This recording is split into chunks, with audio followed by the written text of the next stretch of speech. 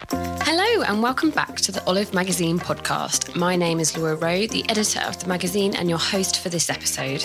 This week, to celebrate possibly the best day ever, National Burger Day, web editor Alex visited mini burger pop-up Bite Me Burger. Listen to her chatting to chef Adam Rawson about his foodie travels around the globe and clever slider recipes. Plus, Adam takes our burger quiz. Burger King or McDonald's, anyone? Sub-editor Hannah shares her top tips on infusing spirits at home with digital intern Amanda. Plus, the cookery team are back discussing their favourite ways to use pepper, sweet and savoury, and some of the great pepper recipes in our new September issue, including a game-changing black pepper and chocolate gelato. First up, here's Alex taking a breath from stuffing her face with burgers. Hi, it's Alex here, and I'm at Bite Me Burger, which is a mini burger pop-up in Holborn, and I'm here with Adam Rawson. So Adam, I'm sure lots of you will know all about him, but he started cooking when he was just 15, and after living in France for 10 years, he returned to London to work for some of the capital's hottest chefs and bagged himself the title of Young British Foodie Chef of the Year in 2015. And since then, Adam has been travelling to different countries all over the world to try the real regional cuisine of each place and bring back a taster to serving casual pop-ups across London. So, hello, Adam. Hello. I've been lucky enough to attend two of your pop-ups, the Basque Country one and the Japanese Sakura supper at Borough Wines. Can you remind us which other regions you've covered? Yeah, well, funnily enough, you did the first one and the last one. Oh, okay, great round trip. Yeah. So I think I did about 10 or 11 different countries, well, regions in countries. So I did 3 parts in Spain, so 2 parts in Spain, Catalonia and Basque Country. Mm-hmm. 3 parts of Italy, so Tuscany, Piemonte, Sardinia. Wow, okay. Then I did Morocco, Croatia, which was amazing. I would highly recommend going to Croatia. Portugal, Hungary. Wow, okay. And I spent more than a month in Japan this year. Wow, yeah. But there's a few more. I think there's quite a few to remember. So yeah, well, yeah, you're a very lucky man. So, difficult question. Which was your favourite cuisine to explore, do you think? Japanese was definitely number one, but then Croatia. Okay. Sure. Yeah. So, can you tell us a bit about Croatia and why you chose to go there? Because it's quite specific and it's not really known for its food in England, I don't think. Yeah, not at all. I mean, not quite yet, but then again, it's quite Italian, I would say, because it used to be dominated by Italians back in the 90s. Okay. But it's still got some Hungarian touch, some Austrian touch as well, because they were dominated by them as well. But still got some Yugoslavian feel to it as well. So it depends really where you go. Yeah. I love the northern part in Istria. Okay. It's a big truffle area, so they have lots of truffles there, but also a very Italian influence. So the vegetables are super fresh. The fish there is from the Adriatic Sea. Okay. So it's really sweet and it's just really amazing. So I went there mainly because I started looking on Skyscanner for the cheapest tickets. Okay. So I would just start off by finding cheap tickets to go somewhere. Yeah. And then I would look at the food scene in that area. But obviously I kind of knew about the regions before I went. So I kind of had my heart set on each region. Okay. But Croatia was actually sponsored by the Croatian Tourist Office, which was amazing. Fab. Okay, because so they pointed me in the right direction. Yeah, and what's some really regional dishes that you tried there and brought back? A pasta called fusi, which is like a rolled pasta. Lots of truffle, wild asparagus. Amazing. What else did I have there? The olive oil is the best I've ever had. Really? Yeah. They're top rivaling 10. Italy and Greece and everywhere. Yeah. I mean, it's quite similar, but the top 10 of the... 10% of the best olive oils come from Croatia. Ah, okay. Yeah. Didn't know that. Fab. Yeah, so it's an amazing place. Okay, and what about Japan? Obviously, I can imagine that's very different to Croatia. Yeah, I mean, Japan's a different world. Yes, I'd love to go. Yeah, you inspired me after your Sakura pop-up. Yeah, absolutely. Amazing. I mean, the thing is, the best thing that I did in Japan was to get out of Tokyo.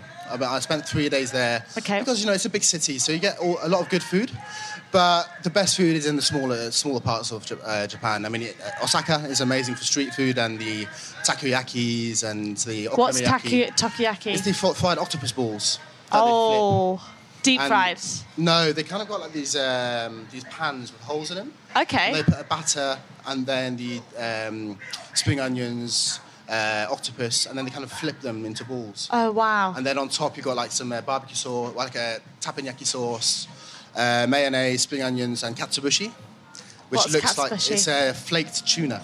Oh, so dried and smoked, amazing. and then you shave it on top. Fab. So that was amazing. And Yeah. we also do okonomiyaki, which is that fried omelette. Yes. Yeah. That's just like filled with all sorts, isn't it? Yeah. Yeah. And where else did you go in Japan? Well, the biggest foodie city was Fukuoka. Sorry? Fukuoka. Fukuoka. Okay. Which is in the southern highland in Kyushu. And that's the food town of Japan. Okay. And it's where the ramen came from. So the ramen out there is amazing. It's super cheap. You kind of walk up to a vending machine, you buy what you want, and then you give your card to the chef, and then he gives you your ramen. Amazing. And it's super cheap. I think it's like 3 or 4 quid, and you can be, it's like fast food out there. Really. So I think they have lots of... I was watching something on Chef's Table recently, and ramen just seems to be so versatile in terms of every ramen shop in every region has its own take on it. Like, did you have one that was absolutely. your favourite? I mean, every region has its own variety. So in Kyoto, it'll be more of a dashi base. Okay. Tokyo will be more of a soy base. Right. In Hokkaido, which is the northern part, will be miso based. But in Fukuoka, it's the pork bone tonkatsu. Oh. And does it have to be like cooked for 24 hours for it to be like proper ramen? Yeah. I mean, they cook it for a very long time. Okay. But yeah, I found the diversity in Japan was amazing everywhere you go. But I found the best places to eat was izakaya, which is the kind of Japanese pub. Yeah. And really, that's where the creativity of the chef really comes out there, because there's really no boundaries of what they can do. And that's what I found the most interesting. Amazing. Did you go to anywhere in particular that you can recommend, or were you just taken around? I was taken around, luckily enough, by a friend of mine who invited me there to work. So I was quite lucky, but I can't remember any name of any restaurant. Okay. Because it's all in Japanese and Japanese writing. So I have heard that you have to kind of go with a local insight, because otherwise you're just not going to get those really, really, really local spots. Absolutely, but that goes without saying all around the world. If you go down the tourist spots, you'll go to a tourist restaurant and you'll pay a lot of money for something not as good quality. Yeah. So you'll need to go down the side streets and find kind of doors that open sideways, and kind of just go in and follow the smells, really. Amazing, yeah. That sounds like follow the smell. That's a good way to travel, I think. But what I love about your pop-ups, as we've discussed a little bit, is that how you use inspiration from your travels, to give classic dishes a bit of a twist. For example, I hear you won the 2016 Slider Decider, which is it's a great title to have. And 15, 2 years in a row. Oh, 2 years in a row. Yeah. Sorry. I've been asked to do the third year, but I'm not sure if you can win the third year in a row, but we'll see. When is that? In September. Okay, well, we'll see. Watch the space. And I know you did a Basque beef burger with truffle aioli, balsamic onions, pancetta, and gorgonzola. Yeah. That sounds amazing. So did you take inspiration from your travels? Yeah, well, that was called the Global Traveller. Okay. And that was kind of...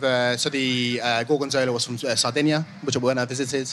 The balsamic onions and the truffle was from Croatia. And we've got the Basque beef. So it's kind of a bit of a blend. Oh, fab. So it really was like all of your travels in one burger. Yeah, well, not all of them, because obviously you can't put too much in a burger, but there's 3 different countries in there. Yeah, amazing. But all of the burgers I've done, I've got a little something from somewhere in it. Okay. I guess.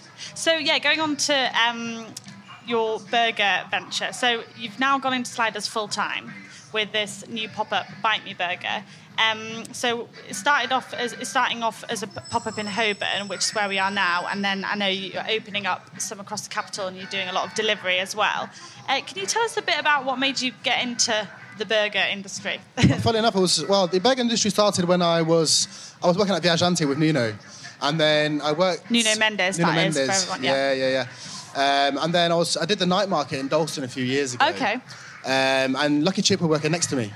And I tried one of their burgers, and it was just one of the best things I've ever had in my life. So then I actually worked for Lucky Chip for a year and a half as the head chef. Amazing. So that's kind of where the burger started. And then I suppose the Slider Decider competition kind of got me some press around it. Yeah, got a name for yourself as a little the bit. burger man.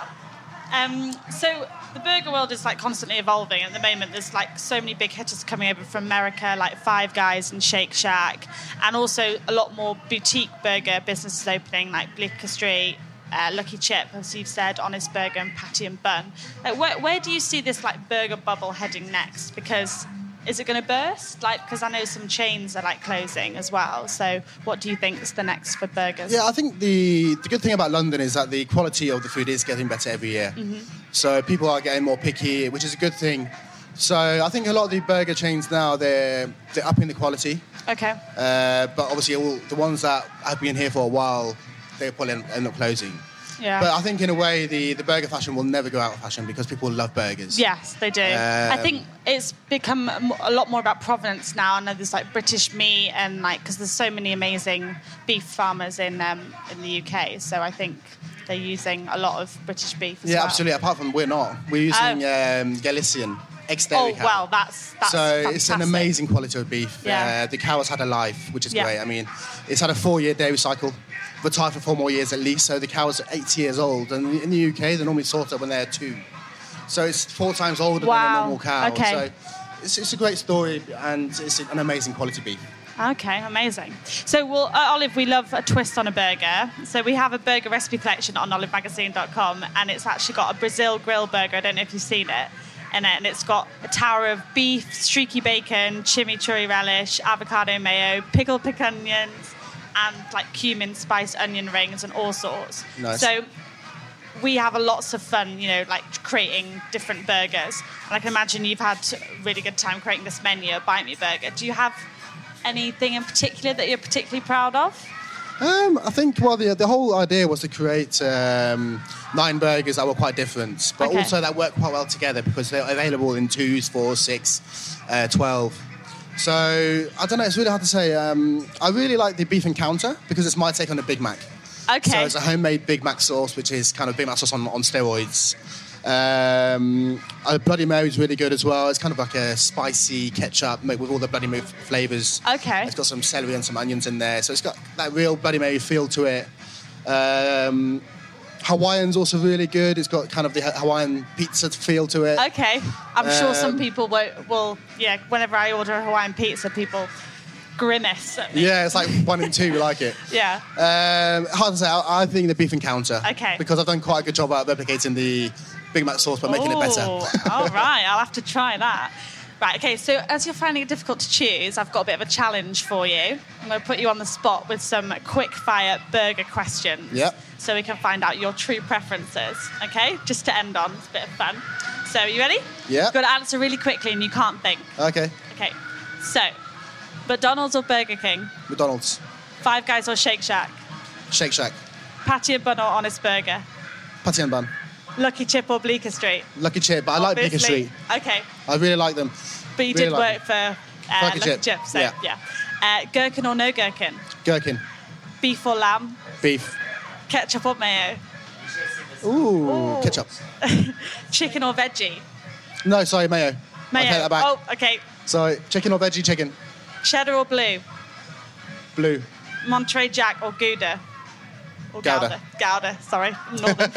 Salad or no salad? Salad. Bacon or onion ring? Bacon. Rosemary salt fries or sweet potato fries? Rosemary salt, but my girlfriend would call me. Okay. And from your menu, duck me or pluck me? Duck me. Tough one. You said duck me first. I think we're going to have to go but they're both and really answer. good. Right, okay, well, so, I've just found out that you do a box of a dozen mini burgers to take away. So is that all of the different burgers together? Then you just pick and choose whatever you like. Okay, so I think I might have to see what all the fuss is about. Yeah. But thank you so much for chatting to us and getting involved with the Burger Challenge. No, that's my pleasure. And if anybody wants to pop down to Bite Me Burger, they're in Holborn on Kingsway, and also they'll be popping up in a lot of more locations over London. So check them out. Thank you. Next, here's Hannah and Amanda to inspire us to go foraging this weekend and to get boozy. Hello, I'm here with Hannah and we're going to talk to you about infusing spirits at home. Hannah before has done a few infusing spirits, so she's going to talk me through best ways, the best types of spirits to use and a few other tips for you. So, Hannah, is infusing easy? Is it an easy process? Yes, it's really easy. It's probably one of the easiest kind of home DIY projects you'll do when it comes to stuff in the kitchen. So, like, spirits-wise, like, what kind of spirits would you go ahead and recommend to use? What would you use? So fusing is pretty much just taking something like fruit or spices or herbs and steeping them in a spirit for long enough so that the spirit takes on the flavour of whatever you put in it. So a classic example is sloe gin. Yeah. Where you steep the sloes in some gin with a bit of sugar, leave it for a few months, and then you get a really lovely sort of sweet fruity liqueur. Yeah, lovely. Yeah, so nice. And obviously, it's a really good way to use up cheap spirits, and it's great for like cocktails, or to make, particularly now, if you start making something now, it's good for like a Christmas gift. Yeah, exactly. But if you're just starting out, the best thing to do is to pick. I'd stick with a white spirit. Something like vodka is great because it's very neutral in taste. Neutral, yeah, that's right. So it'll take on most flavours, and it handles kind of quite big flavours as well, so you can kind of experiment. Gin is also a good one. Gin is really good for pairing with lots of different autumn fruits. Yeah, okay, nice. Like blackberries or something. Blackberries, sloes, Plums elderberries, aren't they? plums. Plum gin is lovely. Nice, yeah. And does the spirit itself have to be of a quality, or can it just be like your basic kind of? I mean, some people might disagree with me here. Some people say you should use the best spirit possible. And yes, I mean, if you can afford then maybe something quite nice, then it's good. But I mean, I've used quite cheap brands before. And the thing is that particularly if you're putting sugar in whatever you're infusing, like sloe gin, it tends to mask any kind of the cheaper it type masks of the spirit. cheapness of the gin or the vodka that you're using. I've not found that it really makes a huge difference. And also particularly with something, say, like gin, like, you know, really nice brands of gin will have like a very delicate sort of balance of botanicals and flavourings, or something like whiskey, for example. A really nice whiskey will again have very distinct flavours. So you don't, it'd be a bit of a shame to suddenly, like, if you were going to buy something more expensive and then it kind of takes away from its actual flavour. So it'd be a shame if you spent, you know, £45 on a bottle of gin and then you just shoved a load of sugar. Makes sense. And some like rhubarb in it or something. So maybe don't go and buy like your Sainsbury's basic vodka. That might be a bit too like white spirit, but you could go for like an Absolute or something. I'll admit I have used Basics. I mean, I have. Basics gin does the job. It is quite. I think I started doing it because I found sort of leftover from house parties and gatherings in my youth. Accumulation of spirits. What should I do with these? There's always an accumulation of sort of half bottles of various spirits, or, you know, empty half bottles of vodka or something that you don't concoction. You don't really want to drink, but you don't want to waste. So they're quite a good way of kind of using them up and making them drinkable again. Yeah, nice. And so when it comes to like infusing your spirit, is there a lot of equipment that you need to buy, or is it quite easy? No, so you don't really need a lot of equipment. It's pretty easy. So all you need, apart from your spirits and whatever ingredient you're using, you just need kind of a very big kilner or screw top jar. Right. And that's where you put the spirit and the fruits in. But even if you don't have that, like I've just used the bottle that the spirit comes in, you need some sugar if you're using that. Depending how sweet or anything you might want it. Yeah. So, I mean, the process is really simple. But say if you're making sloe gin, so you'll put the sloe berries in with the gin in a jar. Yeah. Put a little bit of sugar in, but don't put too much. Seal it tightly, give it a big shake, put it somewhere cool and dark. And let it do its thing. For, say, at least 6 weeks to a couple of months, let it do its thing. Give it a shake every other day to make sure kind of and maybe would you like give it a little taste to see if you need a bit more sugar in there? Or definitely, I would taste it to see how it's going, and then when you're happy with the result, you can strain it all through a piece of muslin or some cheesecloth just to get rid of all the kind of sediment, any kind of little, you know, bits of fruit or something. Seal it in a sterilised. Before you seal it, if you want, that's the point. If you feel like it wants a bit more sugar, that's the point where you can add a little bit of sugar. Usually, the best thing is to maybe make it like a sugar syrup. Oh yeah. Because if you put in just straight sugar, you have to wait for it to dissolve. Yeah. Then once you're happy with the results, just seal it in a sterilised bottle and Perfect. Got it. I mean, don't be trying it at like when you're tasting it before you go to work in the morning. That might be a bit of a shock, but maybe when you get home. And then, so you said that when you leave it to infuse for 4 to 6 weeks, but does that like vary with depending on what fruits that you use, or if you're going for more of a fuller taste, or I'm guessing with chili? It varies. Yeah, I mean, it varies on how strong you want the taste to be. Yeah. With things like kind of berries, like all the berries that are coming around about now, like blackberries and elderberries and whatnot, I would give it I personally would give it at least 6 weeks to 2 months. But with things like that, you can leave it for as long as you want. Yeah. You can leave, I've heard of bottles of sloe gin being left for years and years. Yeah. Basically, the longer it's left in, the better it'll get. Other things like kind of larger, softer fruits like pears or apples, I'd probably say just a few weeks. Right. Anywhere from a few days to a few weeks, depending on what it is. The same things like spices, probably just a few days, as well as herbs. It depends. It really depends on the ingredient, but that's why you need to make sure you're tasting regularly. So something like chili, for example, like you can make a chili vodka, but don't put that in for more than a few hours because it will just be... That will blow your head off. It will blow your head off. Lovely. So what ingredients can you use, Hannah? Well, right now, there's lots of autumn berries out at the moment that you can pick in hedgerows and parks and in the countryside. Yeah. One of the things which everyone loves picking is blackberries, and they're in season right now, and they're very good with vodka, but also with whiskey, because I think the spiciness of them kind of really marries well with it. There's also obviously sloes to make for sloe gin, which we've already covered. Yeah, exactly.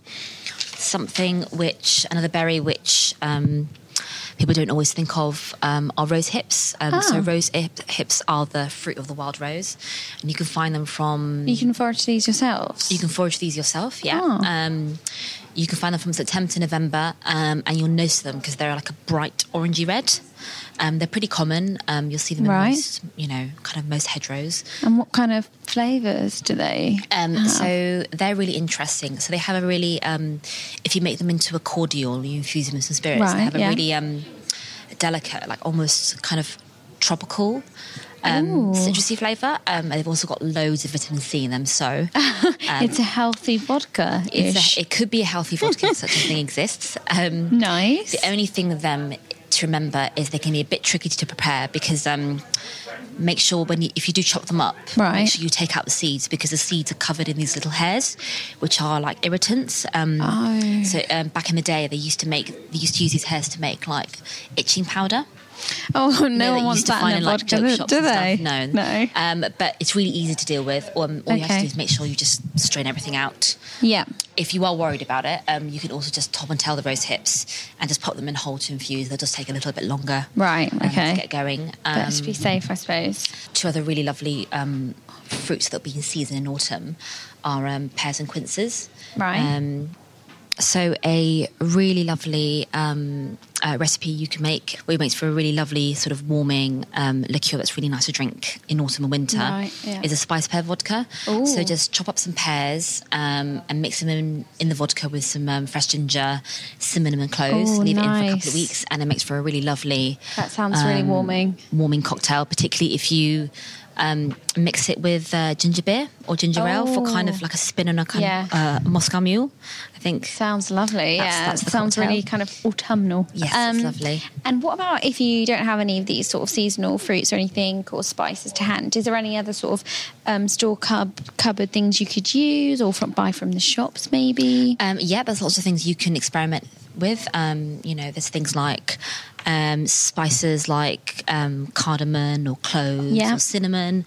Love cardamom. Something that I really like doing is infusing things like loose leaf teas. Oh, in yes, gins. that's such a good idea. They make a really good match. So try putting some loose leaf Earl Grey tea into some gin and letting it steep for a couple of hours. Not much longer than that because otherwise the flavour will be quite strong. And just make sure you just filter everything out through a muslin cloth just so you don't have any tea leaves left afterwards. But that makes for a really nice gin and tonic. Right. And my favourite thing, just because it's so easy and it makes for such a nice result, is kaffir lime leaf gin. Ooh. So kaffir lime leaves are these really aromatic little leaves that you use in Thai curries. And you can pick these up in shops quite easily. Yeah, you can pick them in most large supermarkets, and I think you can sometimes buy them frozen, like fresh but frozen in Asian supermarkets. I have seen that, yeah. So all you do is pretty much just tear up a few leaves, put them in the gin, leave them for about 7 days, and it makes for a really nice aromatic gin. Yeah. That also makes a very nice gin and tonic. Yeah, I think that would be probably one of my faves. I love kaffir lime. Great. Well, I feel like I've learned a lot today, Hannah. Thank you. I think people will be getting that for their Christmas presents this year. Yeah. But if you give it a go at home, guys, be sure to tweet us a picture or Instagram us a picture of all your creations that you make. Thank you. Great. Thanks.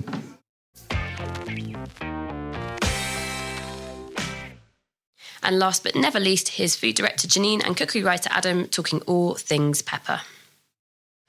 So we've got a really brilliant feature in our September issue, which is all about using pepper in sweet and savoury recipes. So I'm here today with Adam, our cookery writer. Hi, Adam. Hello, Janine. To talk about our love of pepper, how much we use it, what we use it for, and talk about some of the recipes in the issue. I'm going to start with one of mine, which is apparently was the trendiest recipe of 2016, according to the New York Times, which is cacio e pepe. Sorry about the pronunciation, Italians. No, I think that was pretty spot on. And it is, in its most basic and purest form, is just pasta with pecorino and black pepper. Yeah, and that's it. That's it. You just use a little bit of the water, the cooking water, that starchy water, to emulsify, melt the cheese, and bring it all together as a sauce. Yeah. It's as simple as that. I mean, but so immensely pleasurable, it's not even true. I mean, it's the ultimate store cupboard recipe, isn't it? I think absolutely. Everyone's got a dodgy little wedge of, you can use Parmesan. I've always got a little lump of Parmesan sort of mouldering in the back of the fridge. Yeah, I think everyone does. Cut the mouldy bits off, grate it, away you go. You're fine. But what I do actually is, obviously I'm not just going to do the purest version. I'm going to jazz it up a bit. What I like to do is just bash a little clove of garlic, don't chop it up, and then heat a couple of tablespoons of olive oil and just kind of stew the garlic in the oil. Yeah, that sort of thing where you tip the pan. It's a bit Jamie, I know, but you sort of tip the pan and run the oil into a corner, and then you sort of almost shallow fry the garlic really gently. You're just giving it a really, because I'm quite into the idea of just subtly flavouring it. You don't get this massive whack of garlic, you just get a nice little kind of, hum. It's just that back note, isn't it? Exactly.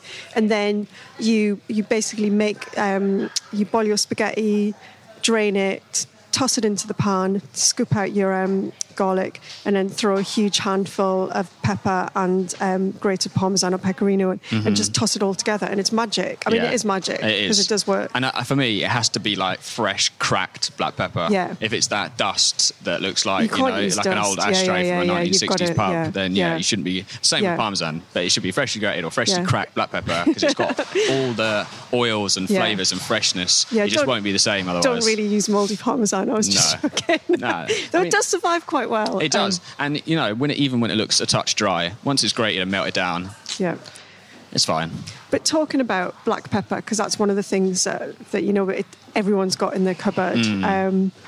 Another favourite, which everybody knows, is just like a peppercorn steak. So absolutely. Just giving it that crust. And what I think is really nice about black pepper is, when you cook it, it really does lose a lot of its power. Definitely. So you can properly coat a steak in black, oil it, season it with salt, roll it in black pepper, and then when you fry it and sear it, the pepper kind of loses its sort of welly, basically. Yeah. It's the same as if you see in stews and things like that, it might be.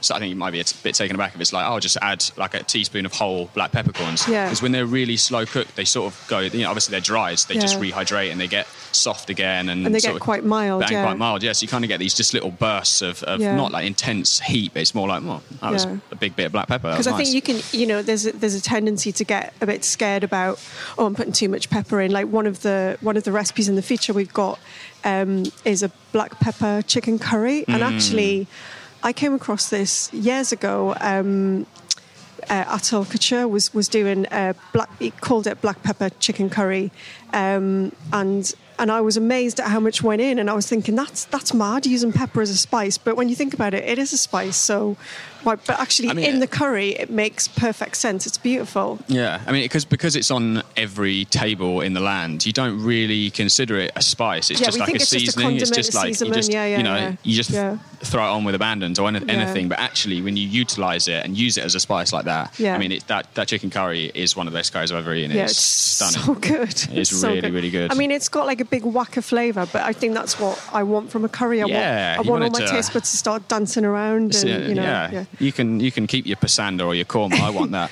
I do quite like a pasanda. Every now and again. Wow, every now and again. There's a time and a place, and that's usually when I'm deeply, deeply hungover. When does that ever happen? No, never. Very, very rare. Tell me about your heroes, your pepper.